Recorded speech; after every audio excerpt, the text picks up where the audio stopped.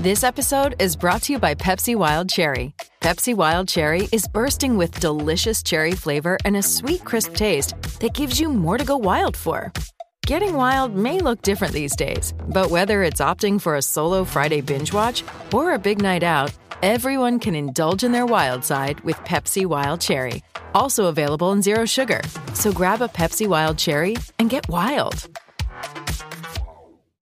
Hello, it is Ryan, and we could all use an extra bright spot in our day, couldn't we? Just to make up for things like sitting in traffic, doing the dishes, counting your steps, all the mundane stuff. That is why I'm such a big fan of Chumba Casino. Chumba Casino has all your favorite social casino-style games that you can play for free anytime, anywhere with daily bonuses. That should brighten your day a little.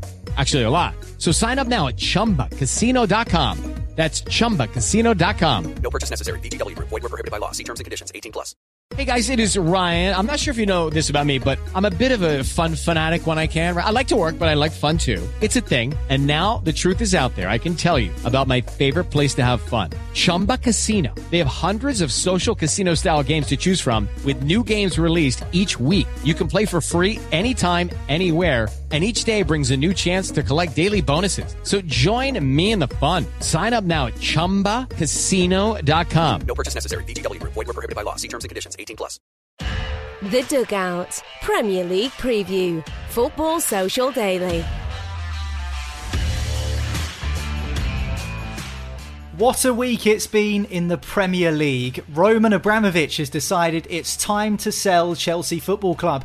What does this mean for the future of the Stamford Bridge side? And what will the players be making of it all? We'll get to grips with that on today's show, as well as measuring up the Manchester derby. United have been good on City's patch of late, but with the title race potentially at stake, there's more than bragging rights to play for as Liverpool watch on with a beady eye. And it was bye-bye Bielsa earlier this week too, as Leeds United waved adios to their legendary manager.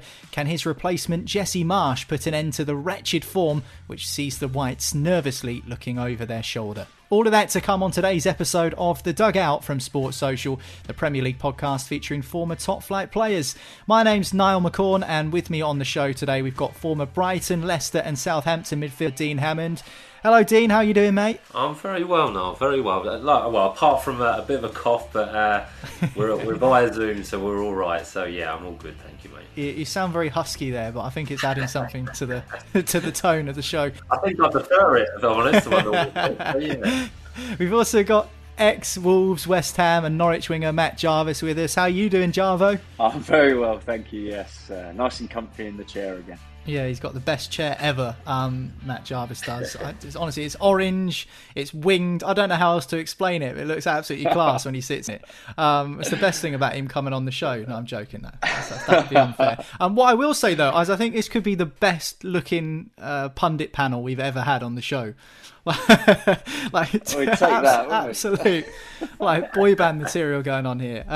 Anyway, big news from a Premier League perspective this week, and there's been a few massive stories, it has to be said, across the top flight over the last 7 days, but we have to start with the news that Roman Abramovich has announced that he is willing to sell Chelsea Football Club.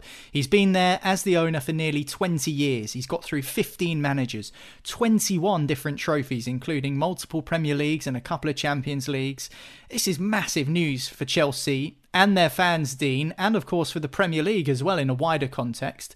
What was your reaction when you first saw the statement that Roman Abramovich has decided that he could put the club up for sale? Surprised, if I'm totally honest. I think he's, like you say, he's been there 20 years now. I think he had huge success. It's almost like a family at Chelsea.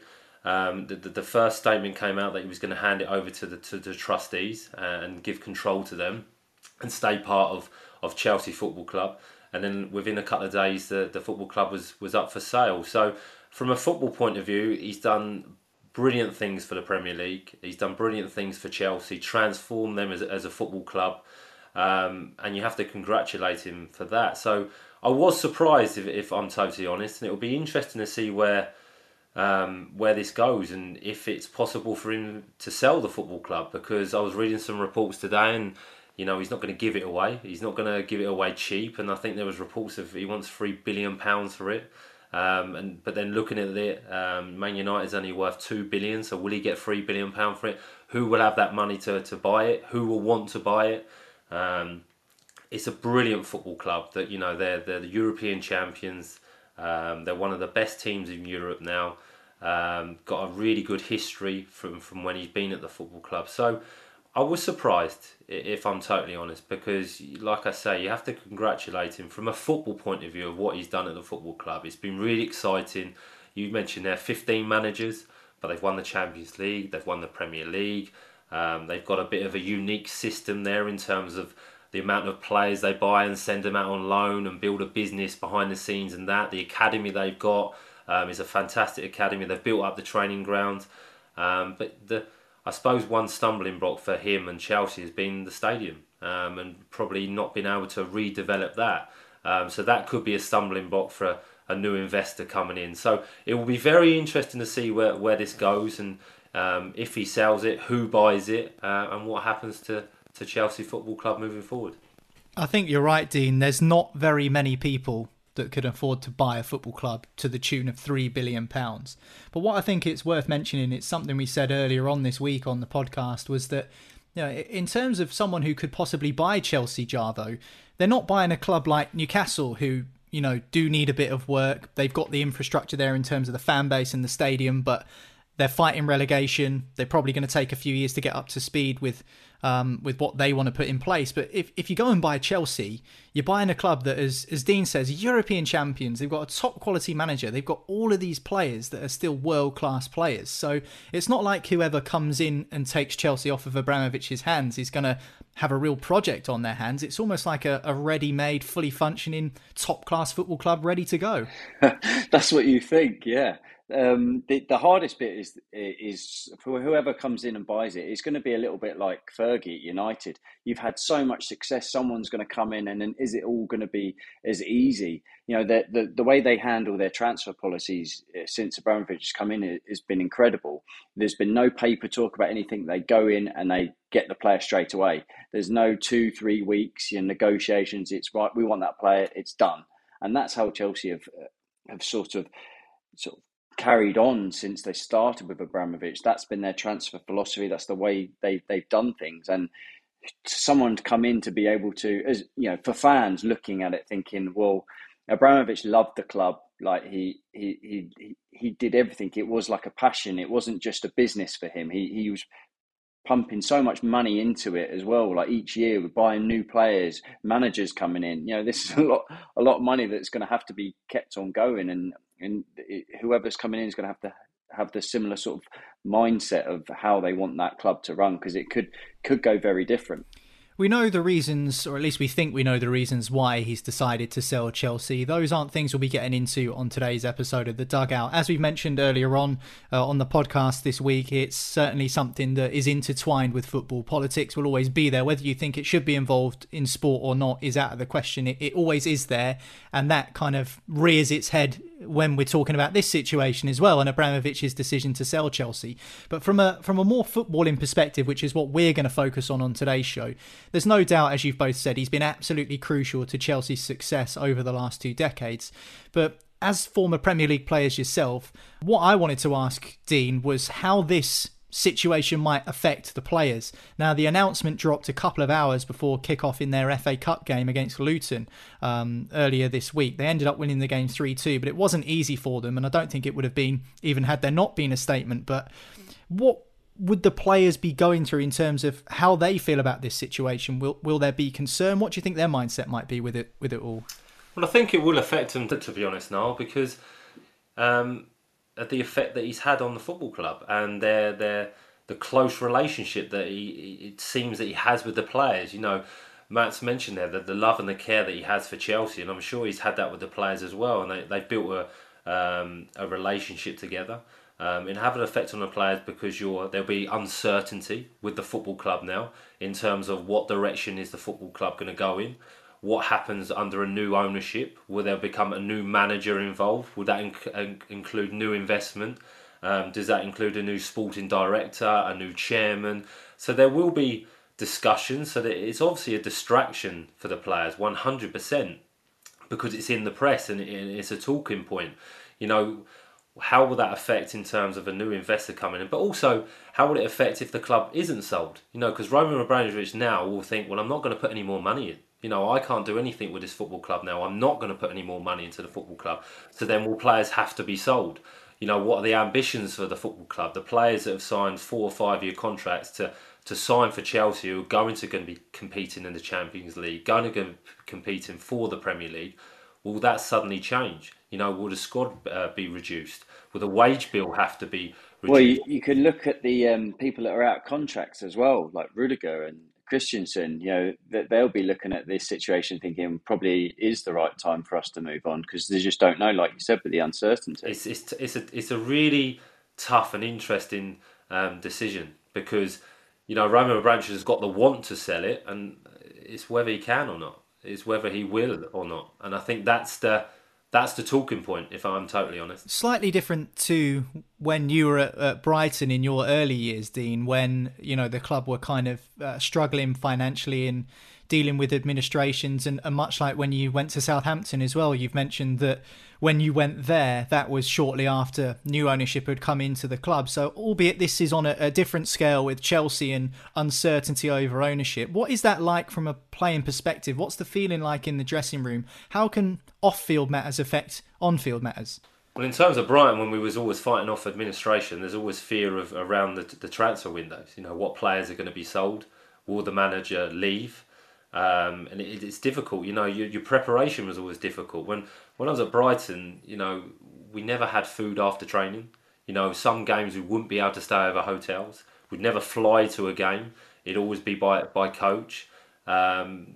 Simple things like our training kit wouldn't get washed. We got given 2 or 3 kits, and that was it, and we had to deal with it. And then on the other scale, when I went to Southampton under new ownership, when I signed there, we were on minus 10 points. But there was real ambition at the football club. There was real excitement. The club was spending money. So there was a pressure because there was an expectation, but a good pressure within the dressing room. There's an excitement of, where can this football club go? Where can we reach? What can we get promotion? What players are we going to sign? So Brighton was more of a distraction, and I would say at Southampton was more of an expectation and more of a pressure individually and collectively, because success was demanded. You talk about pressure, and is that something you felt, Jarvo? Because you were Wolves' first signing under new ownership. So did that come with a bit of pressure for you, with having that tag of being the first one to come through the door? I didn't feel the pressure of the first signing. No. At the same time, because he'd just taken over, it was the whole new, this is the new era, this is the new Wolves, that scenario. But there was plenty of players that came through the door. But it was more about, at the time, was Mick McCarthy getting a team together that was sort of hungry and that was all had the same mentality of a lot of us hadn't played at the top level, so we were all desperate to get up there and do it. So the pressure was on ourselves to know that the new owners have come in and they've got some money to spend, and then that comes with the expectation as the fans and everything that comes about with it. But as far as myself and that first signing, no. I mean, that came more when I signed for club record at West Ham. That came then. I wasn't going to bring that up. I'd leave you to discuss that one, Jarvo. Chelsea have made plenty of those over the years, by the way. How significant do you think this could be for the Premier League moving forward? As a whole, Jarvo, will Chelsea continue to be a force when Abramovich is gone? You suggest yes, with all of the assets they've got with the players, but again, kind of going back to what Dean says with the transfer windows and what you said with players out of contract, it's almost a bit of a stab in the dark at the moment, isn't it? It is. I mean, Dean's spoke about it. They've got everything there at their disposal at the minute. They've got a great, youth system. They've got great facilities. They've got their transfer, the way that they do their transfers in the past. They've got so many young, talented players. They've got, a fantastic squad of players at the moment. It's just about how they go about. Is it going to turn into more of a business than a love affair that Abramovich sort of had with the club, and was forever wanting to keep improving and to keep, if a manager wasn't working, then that was it. They were out, someone else was coming in, and they had to move the club forward. So it all depends on business, I suppose, with whoever comes in or when they come in. of that situation of, right, can we afford to do this? There's loads of financial fair play guidelines and everything that's going to come in, and it's only ever going to get harder. You're looking at the other teams in and around them; they're all improving every single season. So you've got to stay at the top of your game. Well, as we've seen with Newcastle United recently, often selling a football club isn't a quick, speedy and easy process. So I do wonder what the situation will be with Chelsea and Roman Abramovich over the next months, maybe even years. Who knows how long it will be on the market for. Dean's right, he's looking for a big fee of around £3 billion for someone to take Chelsea off of his hands. Of course, we'll keep you posted on the podcast with all of the latest when it comes to Roman Abramovich and his sale of Chelsea. But that'll be it for the first section, and we'll get stuck into this weekend league action next. There's a massive game in Manchester City versus United. We'll talk about it after this. The Dugout Premier League Preview. Football Social Daily.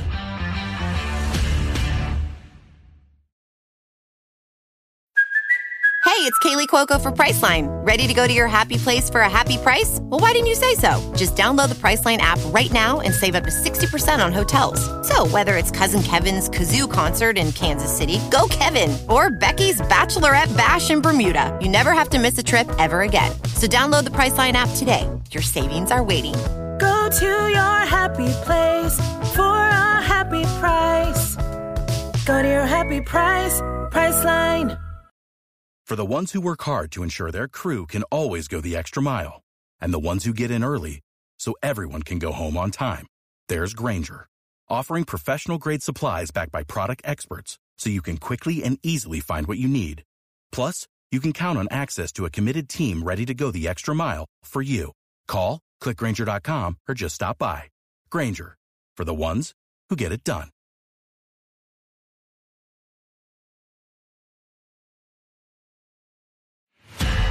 The Dugout Premier League Preview. Football Social Daily. Welcome back to The Dugout. This is the podcast featuring former Premier League players. I've got ex-Wolves, West Ham and Norwich winger Matt Jarvis and former Leicester, Southampton and Brighton man Dean Hammond alongside me. And it is a huge game in the Premier League on Sunday afternoon, a 4:30 kickoff at the Etihad Stadium where Manchester City welcome Manchester United. The Manchester Derby is always a huge game for bragging rights in the city of Manchester, but this game has implications in the title race too, because Liverpool will no doubt be cheering Manchester United on this weekend, Dean. Well, it's interesting for Liverpool. You know, they would have been supporting Everton last weekend when they were playing Man City, and they'll be supporting Man United this weekend. So look, it's a huge game for Man City. It's a huge game for Liverpool. I think Liverpool and Manchester City are the best two teams in Europe, the best two teams to watch. Fantastic players, and it's so exciting. And I think Man City are favourites, if I'm totally honest. I think they've been brilliant this year, but they always seem to have a little bit of a wobble this time of year. Almost when the Champions League's coming back, I think they get distracted, and I think that's their main focus. They want to win that Champions League as much as they possibly could, and I think they've got a real opportunity this year to do that.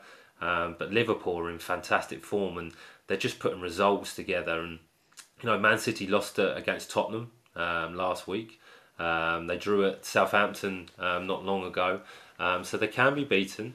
This will be an interesting game, but you look at Man City's squad, they're the players they've got, it's frightening really, and they're great to watch. But again, Liverpool have strengthened. You know, Diaz I think has come in and been an excellent signing, really has. So I think this will go right to the wire.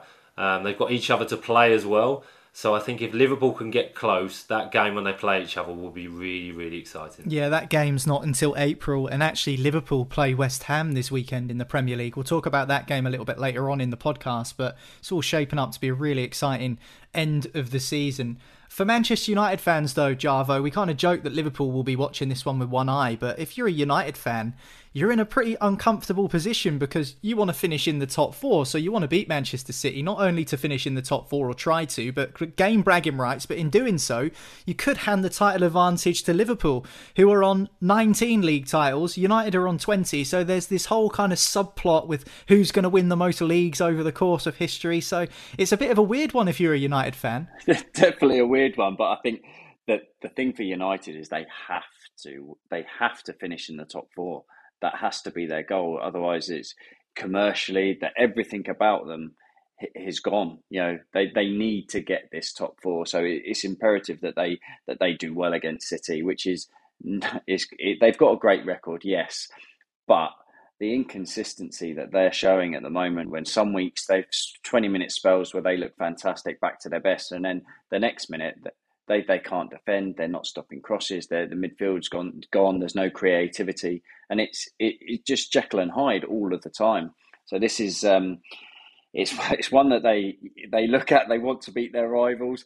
They don't want to beat their rivals because Liverpool get the advantage. But ultimately, they're on a bit of a poor run as well. They're not performing well. They need to get back to winning games. And there's nothing better than winning against your arch rivals. I think with Manchester United, in the last game, a 0-0 against Watford at Old Trafford, very disappointing, no doubt, with Watford in the relegation zone and United aiming for the Champions League places. They would have wanted to win that, and they probably should have won that. But they had so many opportunities, Jarvo, to do that. I think they had a ridiculous amount of chances in that game. They just couldn't find the back of the net. When you're going through a spell like that as a team, what does it take to get that monkey off the back? Is it just simply you need one to bundle in off of someone's backside, or you need a bit of luck, an own goal? Is that the what you're looking for to kind of take that pressure away? And once you've got one, then you can think, right, okay, we've managed it now. Definitely, anything. But you say that they've had that in the past few weeks. Elanga's come out and scored, and you think, right, that's going to kick them on, and that's going to spur everything, and then it just goes again. Yeah, they've had the few that they've got the goals, and then you think, right, here we go. It's going to be back to the United of old. Ronaldo's going to going to start hitting form again, and it's all going to be hunky dory. But it's just not the case. They need to start being consistent, and even if it's like 1-0s, grinding out results. But fans want more. They expect more. And the 0-0 against Watford, yes, they played better. They created chances, but ultimately, if that was Man City, they would have won 1-0. They have players in their team so do United, but City, they've got 4 or 5 players that are match winners. And when they're struggling, it's 0-0 and they can't find something. Mahrez will score. Sterling will score. De Bruyne will do something. And these players are stepping up every single week. And that's the difference at the moment with your Cities and your Liverpools compared to United's. Yeah, I think that's a really good point. And you're right to pick up on Manchester United's record at the Etihad. It's been pretty good in recent seasons, but they have been patchy on the whole this campaign. Let's not forget that despite the fact they are in pole position for the top 4, Arsenal are a couple of points back and they've got 3 games in hand on Manchester United. So arguably it's Arsenal's for the taking, that 4th spot. I mean, we talk about derby matches, Dean, and how they can be unpredictable, and sometimes you can almost cast it off the form book and say it doesn't really matter when you go into these games. But let's just take the derby element away for the time being. You'd expect Manchester City to beat Manchester United on the whole. If you take it on face value and all of the other emotional elements out of it, City, you'd think, would be good enough to beat United this weekend, particularly at home. If you take it on form, current form, you take it on this season, yes, you wouldn't bet against Man City winning this game, and probably comfortably and with ease, if I'm totally honest. If you look at Manchester United, they're just... When you play Man City, you've got to be really good without the ball. You've got to have a really good intensity about you. You've got to be really organised and be very, very effective defensively to give yourself an opportunity to beat Man City. I don't think Manchester United can do that. I really don't. I think they're very open. They try to press, but they don't press as a team. They press individually and they get cut open and there's gaps. And the team that exploit those are Man City. With the players they have, the technical players they have, and the way they can find those passes in between the midfield, they're going to cause Manchester United all sorts of problems. So personally, I can only see one winner here. There will be more emotion to it because there is a derby and there's bragging rights and it does have an effect on the game. But if you look at it, if you just look at Man City v Manchester United and the teams, I can only see one winner because of the quality that Man City have got. And it's a big opportunity for Man City to put a massive statement out to say, look at us now. We're the biggest club in Manchester. We're going to go on to win trophies. We're going to continue to win trophies. And Manchester United, I fear for them in this fixture. I really, really do, because I just don't think it's clicking. I think the manager's come in and done okay, but there needs a big change. And I think it's a mentality change. I really, really do. I think this could be a heavy defeat for Man United. I really see that this weekend. I think United will be hoping to not have a repeat of what they had in the reverse fixture earlier on in the season at Old Trafford, where City were comfortably the better side, and against Liverpool, their other rivals, where they were absolutely demolished at Old Trafford. That was not a savoury day for Manchester United fans. And those two teams, they've got obviously City this weekend and Liverpool coming up soon as well. So it'd be interesting to see what happens there. Someone you picked up on earlier, Javo, was young Anthony Elanga, the 19-year-old Swede who's been brilliant for Manchester United recently, really shown some true potential. And Ralf Rangnick, the interim manager at Old Trafford, said something interesting when he came in, and that was that young players on their first contracts are the hungriest players and sometimes some of the best players to pick. Is that something you can relate to from starting your career at Gillingham, getting that first contract, breaking into the first team and thinking, right, this is my time? 100%. I think you look at it at face value. It's because you've got no experience of the the missing the chances and the booing of the crowd or any of the, this is a high pressure game. All you've got is excitement. You've got your willingness to run and do whatever you possibly could for your teammates because you've never experienced that. You've got the hunger, you've got the desire, and you've just been given an opportunity to play in the first team at one of the best clubs in the world. If the manager says run there, you're going to run there. You're going to do whatever you possibly can to stay in that team. It's a couple of years later. I mean, we talk about Rashford at the moment, but you look at his first few years playing in that first team, it was electric. The enthusiasm to chase back and defend, the pace that he had to go forward, the desire to score goals. That's where Elanga is now. And you just got to keep that. And it's hard as a young player to do that. But I can only relate to when for instance, when we're at Wolves, like I mentioned to you before, but I'd never, it's first sort of time we're all playing in the Championship and we all had that desire as a group of players. There was a lot of us, all young players, none of us have played in the Prem. We had a couple of really good older pros, like Jody Craddock was in the team. But we had that desire and willingness to really try everything. And if we weren't playing, we were actually wanting the team to do really well and win because it benefited everyone. And we wanted to get into the Premier League. I feel like that's why these young players like Elanga, they're just desperate to do well for themselves, but also for the club. They know they can feel that. They can feel that. It is right that I think the youngsters, when you're playing, they've got no fear. So you just go out and give absolutely everything. Yes, you might not have the qualities of other players or whatever, but you've got that desire and work ethic and excitement and enthusiasm to go and do it. I think that's what that's what he's got on his shoulders. Yeah, definitely agree. And he scored some big goals for Manchester United as well, hasn't he, recently? Is that something you can relate to in any way, Dean? Sort of that idea that Rangnick mentions of these players on their first contracts being the ones that are most willing to put themselves out there and prove that they're worth all of the hype, I suppose. Well, it's just that opportunity because, like Matt said, you play with that freedom. You kind of that vulnerability that you don't think about the pressures or the expectation. You just go out and play football for what it is, and there's a real excitement in your play. And yeah, I can relate to that when you get your first opportunity. You're so keen to do well. You're so keen to impress the manager. You're so keen to impress your teammates that you'll do extra, if I'm honest. You'll work even harder, and you'll try things, and you get a little bit more leniency from the crowd as well because you're a younger player coming through, and you feel that as well, which is great and probably only empowers you as a player. But it's definitely that freedom, and you can see it in his play, the way he's playing, the goal he scored against Atletico Madrid when he came on and he made an impact. And the manager's right. And do you know what it usually if you're an older player, you can breed off that, you can feel that, and that makes you more energized and gives you a bit more. Okay, I like this younger player coming in. He's giving us more energy to the team. Let's lean on him. So I think it can work both ways. And if you've got experienced pros within the group, they can help the younger players as well. So I remember when I was coming through, you just wanted to play football and you were just excited and you felt the buzz of going out to the crowd. There wasn't that pressure and that expectation. And he's been brilliant for United. And I think the more experienced players at United are feeling that pressure at the moment. So they need the younger players like himself coming through.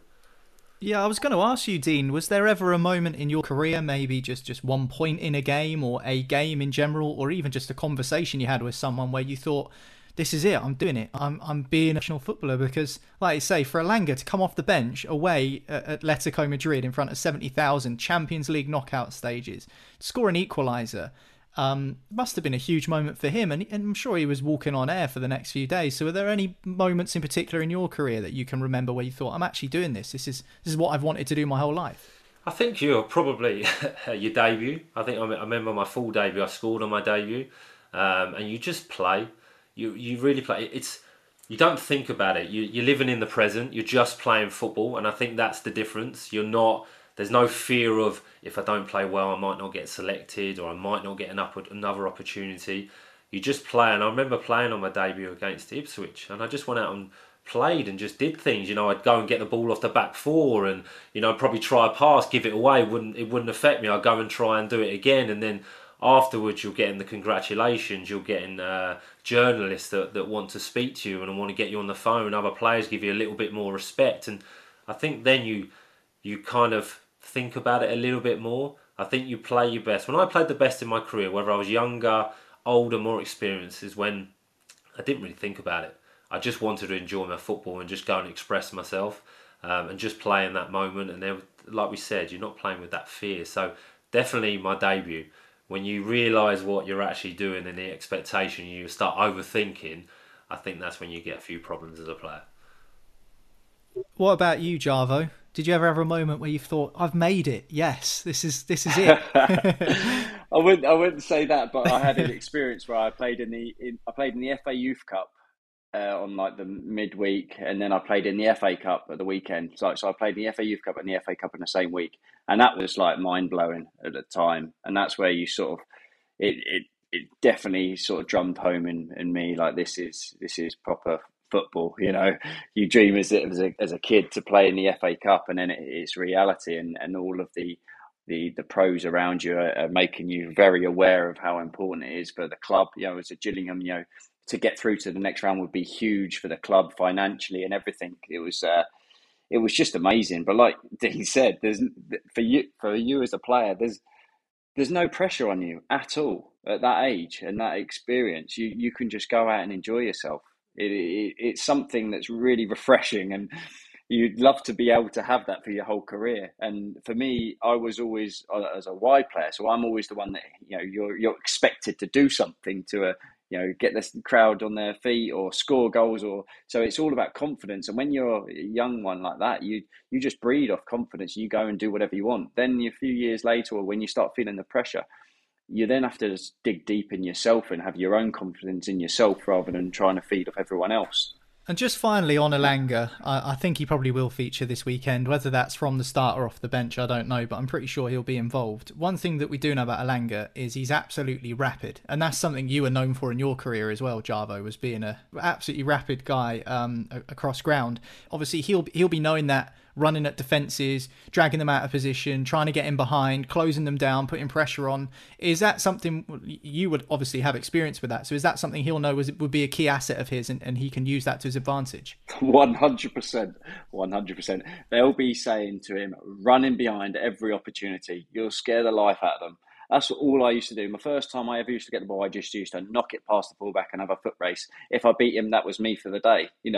He would always have it in his mind thinking, he's going to beat me for pace. And that's what Elanga will be doing. His teammates will be like, just keep running in behind. They'll be so scared of your pace. There's no one that I know that played at defence that did not want to have that striker running in behind him. So they'll all be saying to him, use your energy, get in amongst it, running behind. And City, they'll be afraid of that. Manchester derby this weekend. League leaders Man City against the United side chasing the top four. Sunday kick-off at 4:30. But it's not the only big game in the top flight this weekend. Leeds play Leicester at King Power Stadium. Liverpool welcome West Ham. We'll talk about those two games next after this. The Dugout Premier League Preview. Football Social Daily. With the Lucky Land Slots, you can get lucky just about anywhere. This is your captain speaking. We've got clear runway and the weather's fine, but we're just going to circle up here a while and get lucky. No, nothing like that. It's just these cash prizes add up quick. So I suggest you sit back, keep your tray table upright, and start getting lucky. Play for free at LuckyLandSlots.com. Are you feeling lucky? No purchase necessary. Void where prohibited by law. 18+ terms and conditions apply. See website for details. With Lucky Land Slots, you can get lucky just about anywhere. Dearly beloved, we are gathered here today to... Has anyone seen the bride and groom? Sorry, we're here. We were getting lucky in the limo and we lost track of time. No, Lucky Land Casino, with cash prizes that add up quicker than a guest registry. In that case, I pronounce you lucky. Play for free at LuckyLandSlots.com. Daily bonuses are waiting. No purchase necessary. Void where prohibited by law. 18+. Terms and conditions apply. See website for details. The Dugout Premier League Preview. Football Social Daily. Welcome back. This is The Dugout from Sports Social. Make sure you hit subscribe, and that way you won't miss an episode of the podcast again. We are the only show with a brand new episode on Premier League football every single day of the season. No one else will do that for you. So as I say, make sure you hit that subscribe button and you won't miss one. We're going to look at some of the other big Premier League fixtures this weekend now, starting with the Saturday 12:30 kickoff, Leicester against Leeds. Now, from a Leeds perspective, it's been a busy week for them. They've got rid of Marcelo Bielsa. Many were sad to see him go because of the impact he's had at Ellen Road, Dean, but do you think it was the right decision, all things considered, particularly with Leeds' form? I think all things considered now, I think it's probably the right decision. I think it's a sad decision because he's done a brilliant job at Leeds. You know, he's changed the mentality at the football club. He seems to have brought the players and the fans together. They've had success in terms of promotion back to the top flight, which was a huge thing for Leeds. They couldn't achieve it for many, many years. They had a finished 9th place, I think, last year in the Premier League. Really exciting to watch. A unique kind of play and formation and structure to their team. But if you look at recent results, I was looking at the last 5 fixtures. They've conceded 20 goals in the last 5 fixtures. Some really damaging results. And I've got a lot of respect for Bielsa because he stuck to his values. You know, he stuck to what he really believed in as a coach. And you have to give him respect for that. But, you know, there was call for maybe to adapt a little bit more. I think I read a few articles to maybe respect the opposition a little bit more. And I think when those questions are asked and you don't change, and they've conceded 60 goals this season already, it's just too much. And if you look at it, in reality, it took them so long to get back to the Premier League. The owners have looked at it and they just don't want to risk a relegation. But I don't think that will tarnish his legacy, though, Dean. Do you? I mean, I know it's sad the way it ended, but I don't think they'll look back on it, the Leeds fans, and think, oh, what a nightmare that was. No. I think there'll be a movie, a documentary made on his time at Leeds United, honestly, because it's brilliant. And the respect he has from other coaches is huge. You know, Pep Guardiola speaks about him in such high regard. No, I don't think it will affect him at all. I just think there comes a time with most managers, there's a time for a change of voice, a change of tactic, a change of feel around the football club. Now, it'll be difficult because I think the players absolutely loved him. And one thing I'd say for him, he's been troubled by the fact that he's not had Liam Cooper, the captain. That's been a problem. Calvin Phillips has been a problem. You know, the pressing game, he's so effective at that and he sets the tone of that. And Patrick Bamford, the amount of goals he scored and the hold-up play. So there's been some reasons behind it, but I think just now, just needed a change at Leeds United, so I think it's probably the right decision. I totally agree with you. I think with the way that Leeds were away from the Premier League for 16 years to then possibly risk going down back to the Championship again after spending all that time trying to get back up to the top flight, just because one manager won't change his style, I think that's kind of a bit of a stubbornness from him, but I can understand the love for Bielsa and the decision taken by the Leeds United board to replace the manager. And the man coming in is Jesse Marsch, formerly of Salzburg and RB Leipzig. Big challenge he's got on his hands at Ellen Road. He's a good coach with a good reputation, but replacing Bielsa won't be easy. First challenge is, of course, Premier League survival. How do you fancy him to get on, Jarvo? We talk about this new manager bounce and how teams seem to react when a new gaffer comes in through the door. Do you think we'll see that with Leeds this weekend against Leicester? He has to, really. If you look, they've got... You know, in as far as a new manager coming in and a run of games, you know, they've got Leicester, Villa, Norwich, Wolves, Southampton and Watford. Them games, they need to pick points up. At least, you know, I say at least, it's not your Cities, Man United's, Liverpool's. They're winnable games and he's got to hit the ground running. He has to. The players are obviously... It's going to be difficult because they're going to be gutted that Bielsa's gone. A lot of them have got so much love and affection for what they've done for them in their careers. I think the success that Bielsa's done has ultimately got everyone thinking, you know, how disappointing their season is this year. Whereas if this was last year, everyone would be still buzzing that they're still in such a good spot in the Premier League. They're not in the relegation zone. It's just expectation levels have risen so much because of the success that he had last year and everything. So new manager come in, has got a lot to do. He's got to pick up the players. What he needs to get some players back fit desperately, as we mentioned about Bamford, the goals. Calvin Phillips, he's huge for them in the middle of the park. They need to get the players fit, but he's got to have that instant impact. He's got to cheer everyone up around the training ground. You've got to walk in, everyone's got to have smiles. They've got to have that enthusiasm. They've got to go into this game thinking this is the start of our season. We've got to get going now. And Leicester have just started to turn a corner, I suppose. But it's a huge game for them. But they've got a good run of games that he has to get them going. Yeah, I'm with you. And actually, strangely enough, it looks like Bamford could be available this weekend for Jesse Marsch in his first game in charge, which could be a huge boost for Leeds United. As for Leicester, one of your former clubs, Dean, you took in their game against Burnley midweek and you saw Jamie Vardy return to action and return to the goals as well after about 6 weeks or more on the sidelines. Could that be the boost they need? Would that be something you agree with? It would definitely help.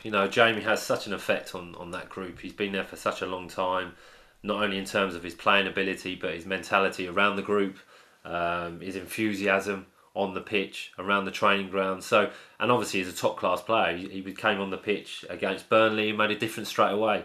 Him and James Maddison came on, both scored, and he looked like he was fit, he was ready to go, looked like he'd enjoyed the rest, if I'm honest. I think he'd actually been away for a week or so he's had some sun to recharge the batteries.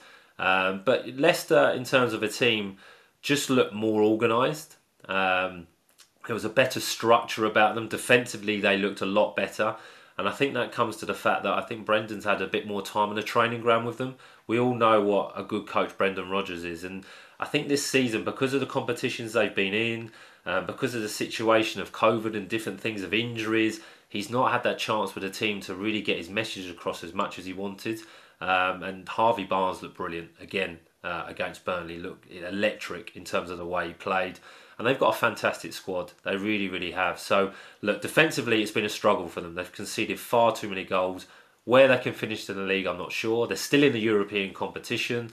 Disappointment in the FA Cup, but having Jamie back, he can be the catalyst for them to finish the season really well and set them up for next year. You played 3 seasons with Jamie Vardy, Dean, and I think now with that goal against Burnley, he becomes the Premier League player with the most goals of anyone over the age of 30, breaking Ian Wright's record. We discussed him earlier on this week and called him evergreen. What's he like as a guy? Is he someone who gives off those kind of vibes when you're in training and in games together?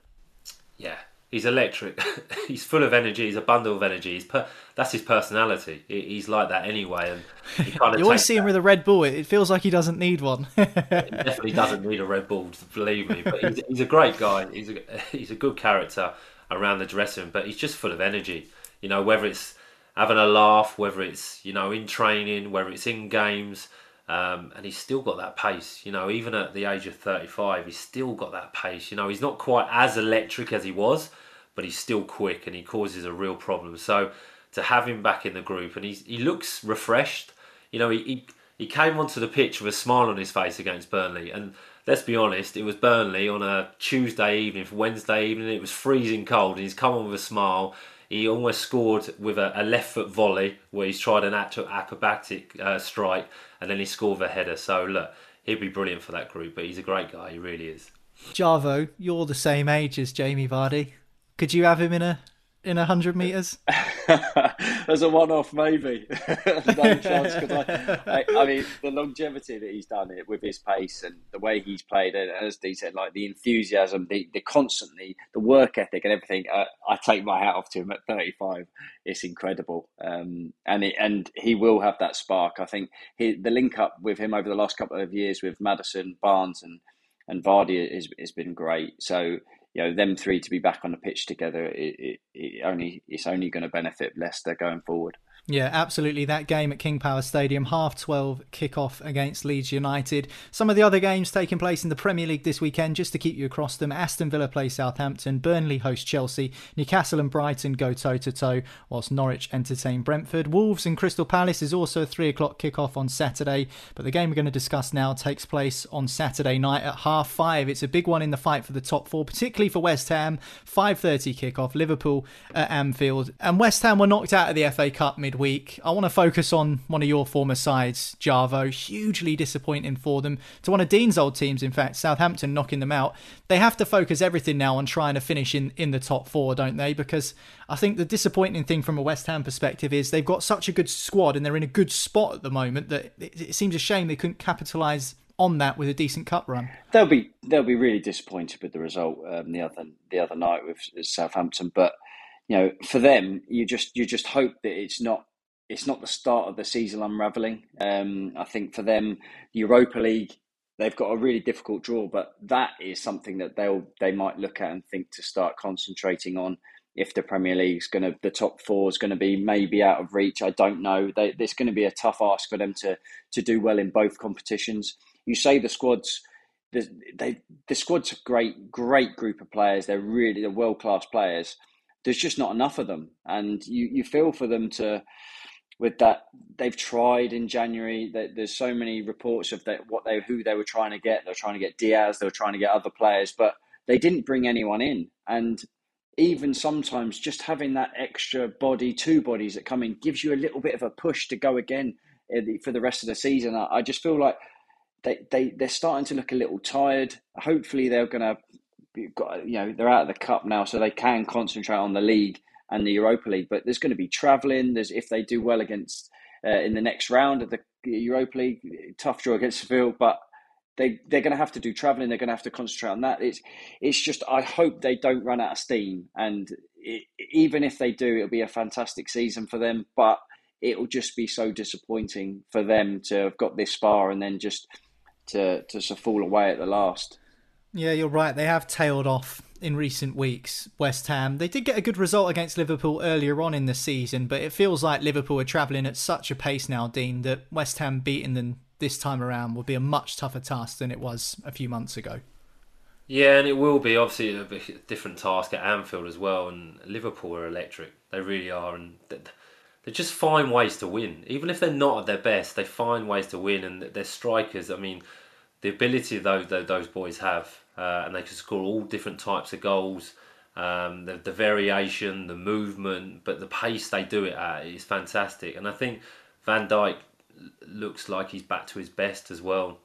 So defensively, they're strong. I think this will be really tough for West Ham. I really, really do. I watched them against Southampton last night, and they were good. They were okay. But I think they potentially may regret just not making the signing in January, like Matt said. Even a striker, Antonio, I play with Antonio, and he's a brilliant player, works all the time, but he's not prolific. He's not going to get you those probably 5-6 goals towards the end of the season now that could get West Ham into the top four. So I think Liverpool will win this game. It will be a decent game because West Ham are a strong team, but Liverpool, they find a way to win. And someone was asking me the other day about the quadruple. Is that possible? But they've won the Carabao Cup. They're still in the FA Cup. They're challenging for the Premier League. They're going for the Champions League. Is it possible? I think potentially, because they invested really well in January, and they look like they've got a good squad of players now. They really do. Yeah, they're through to the next round of the FA Cup, the quarterfinals as well, after beating Norwich midweek. So certainly plenty on the table for Liverpool. Unless the title race, they know that they can keep pressure on Man City, Jarvo, with victory over West Ham, especially with City going into that Manchester derby on Sunday. The fact that Liverpool plays Saturday night and City plays Sunday evening, one of those small things that happens in football every weekend, but it can be psychologically the difference sometimes. It definitely can. You know that the City players are going to be watching the game. They're going to know the score going into that game, that if Liverpool win, the pressure is going to be on them. You can feel it. You can go into games, especially then they'll be knowing that they have to beat Man United. Then there's more pressure. Then, do they just tense up a little bit? Do they, that final pass, that shot, are they snatching at something? But it is one of them. West Ham is going to find it very difficult at Liverpool. But Liverpool have got nothing to lose. They're the chasing pack. They're going to have to do everything in their power to just put that every little bit of pressure on. And like Dean said, the signings they've have been fantastic. Diaz looks like he's been there for 3 years already. Jota this season's been incredible. They've got that rotation now that if they could rest Salah and Mane and still have Firmino, Diaz and Jota up front. I mean, it's such a good squad of players now, so it will be difficult. But I did find out today, I only found out today, so it was a good job this came up, I was actually in the last West Ham squad that won at Anfield, and that hasn't happened for like 40 odd years. So what was the score? It was 3-1. Did you score? 3-1. No, I didn't, unfortunately. No. Oh, I thought you were going to pull out the stat and be like, I scored. No. There was two sendings off. Yeah, Coutinho and Noble got sent off in the game. I'll go and YouTube it after this, Javo. I just think it's interesting what you say about, the pressure being on, but also the other way, I guess, if Liverpool don't beat West Ham, that might give Man City a bit of extra zip in the Manchester derby to go and really extend their lead at the top of the table. I think the end of the Premier League season is going to be absolutely fascinating. Dean Hammond, Matt Jarvis, absolute pleasure as always to have you on the Dugout. Appreciate your time. Don't forget, if you hit subscribe, that way you won't miss an episode of this podcast again. Fergal and Co will be back on Sunday looking back at that Manchester derby and all of the other Premier League games across the weekend, so you don't want to miss that. But from us here on this episode of the Dugout, that's it, and we'll catch you again next time. The Dugout Premier League Preview. Football Social Daily. With Lucky Land Slots, you can get lucky just about anywhere. Dearly beloved, we are gathered here today to... Has anyone seen the bride and groom? Sorry, we're here. We were getting lucky in the limo and we lost track of time. No, Lucky Land Casino, with cash prizes that add up quicker than a guest registry.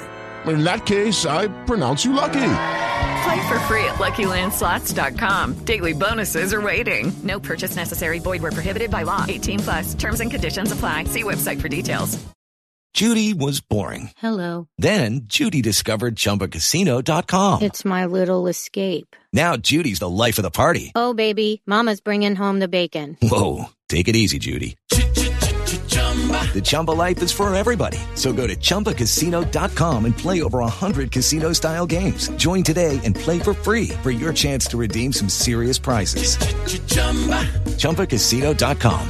No purchase necessary. Void where prohibited by law. 18+. Terms and conditions apply. See website for details.